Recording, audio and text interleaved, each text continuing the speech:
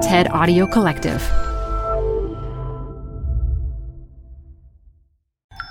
This TED Talk features rock climber Alex Honnold, recorded live at TED 2018. We begin this talk right after Alex plays a video of him climbing El Capitan without ropes. He explores how he mentally and physically prepared for this 3,000-foot climb and what he learned on this journey. This talk has several powerful visuals. Make sure to watch the full talk on TED.com.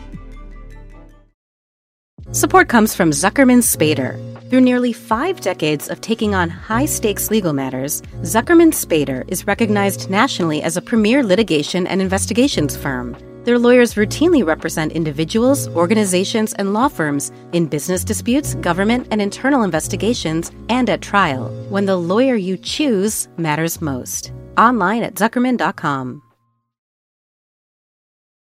The best place to see stars is at home with Prime Video. Get everything included with Prime, like Mr. and Mrs. Smith, starring Donald Glover and Maya Erskine. Rent or buy hits like Mean Girls, starring Renee Rapp. Or add-on channels like Max for the HBO original Curb Your Enthusiasm with Larry David. You've never seen so many stars in one place.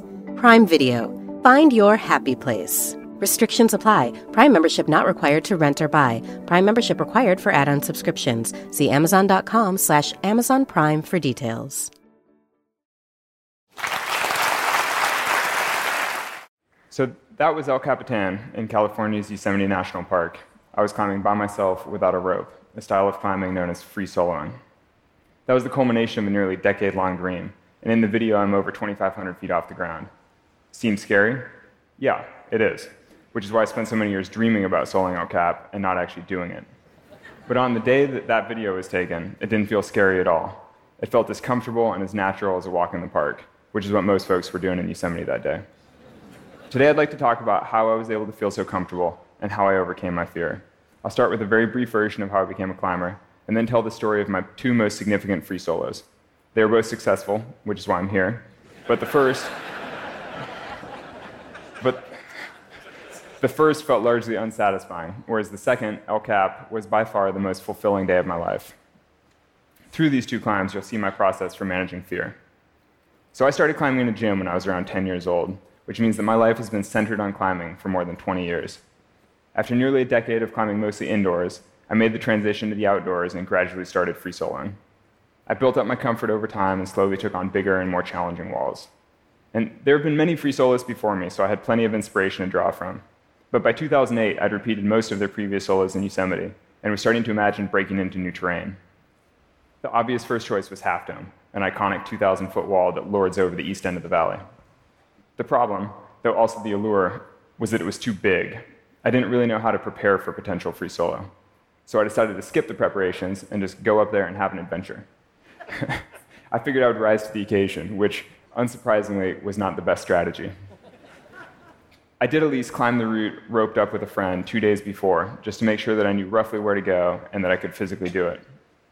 But when I came back by myself 2 days later, I decided that I didn't want to go that way.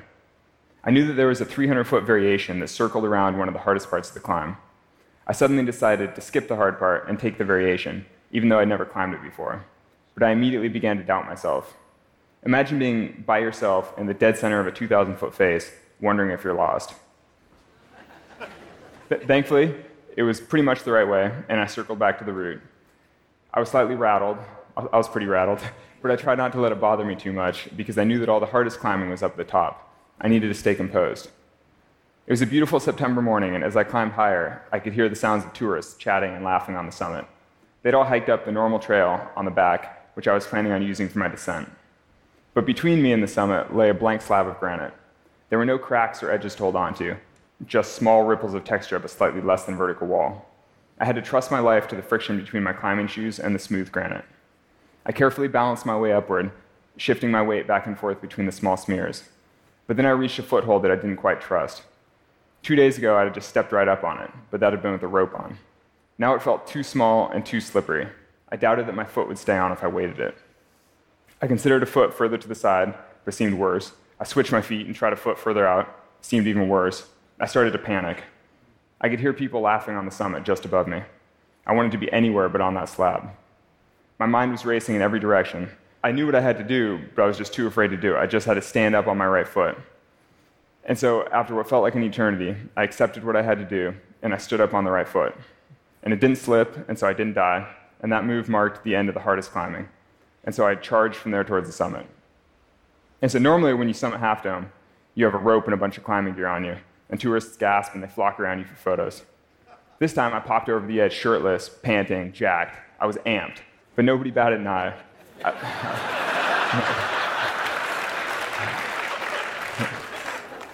I looked like a lost hiker that was too close to the edge. I was surrounded by people talking on cell phones and having picnics. I felt like I was in a mall. I took off my tight climbing shoes and started hiking back down. And that's when people stopped me. "You're hiking barefoot? That's so hardcore."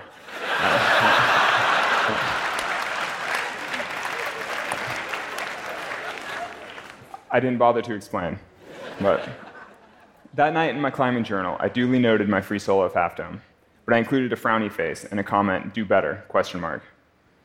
I'd succeeded in the solo, and it was celebrated as a big first in climbing. Some friends later made a film about it. But I was unsatisfied. I was disappointed in my performance because I knew that I'd gotten away with something. I didn't want to be a lucky climber. I wanted to be a great climber. I actually took the next year or so off from free soloing because I knew that I shouldn't make a habit of relying on luck. But even though I wasn't soloing very much, I'd already started to think about El Cap. It was always in the back of my mind as the obvious crown jewel of solos. It's the most striking wall in the world. Each year for the next 7 years, I'd think, this is the year that I'm going to solo El Cap. And then I would drive in Yosemite, look up at the wall, and think, no frickin' way. It's too big and too scary.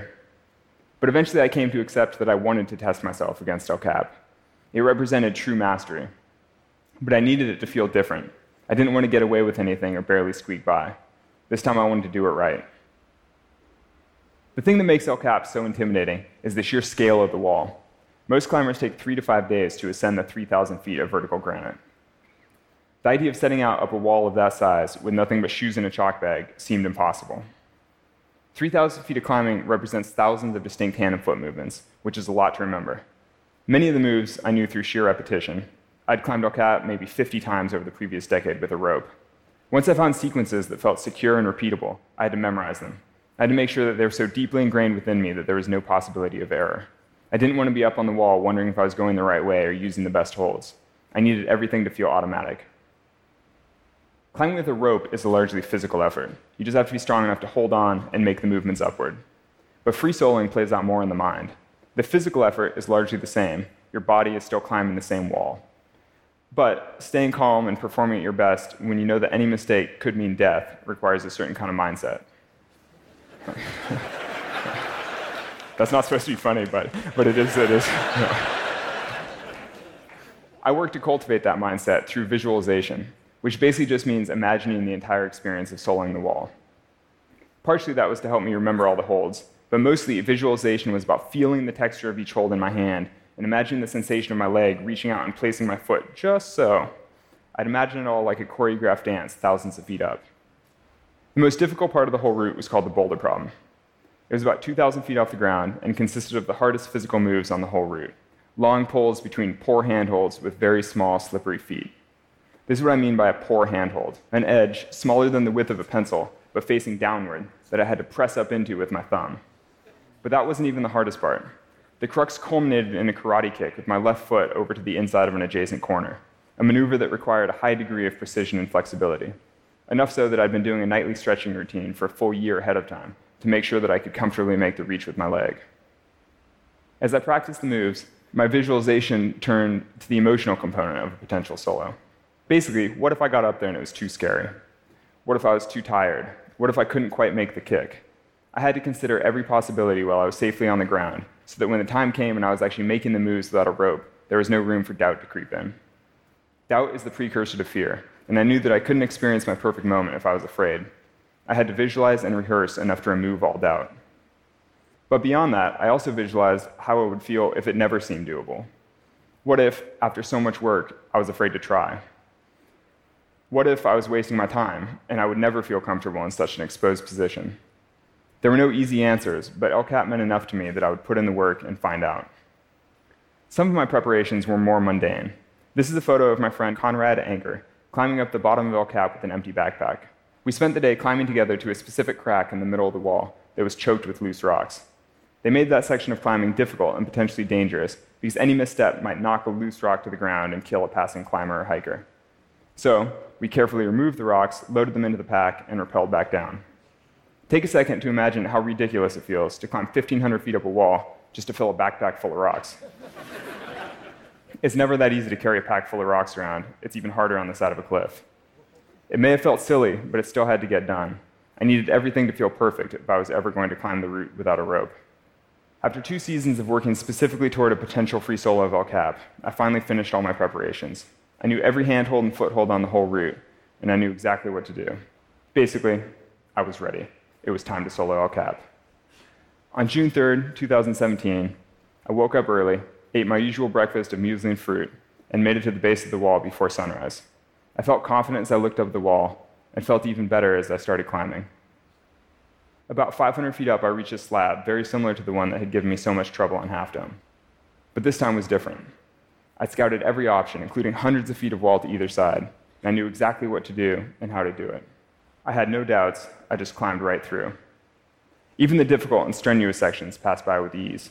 I was perfectly executing my routine. I rested for a moment below the boulder problem, and then climbed it just as I had practiced so many times with the rope on.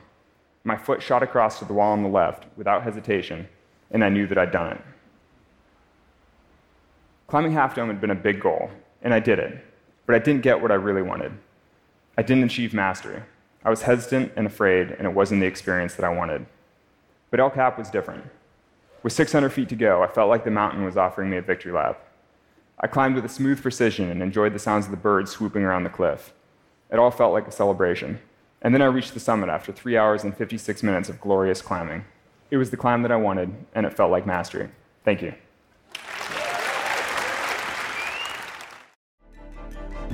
For more TED Talks, go to TED.com.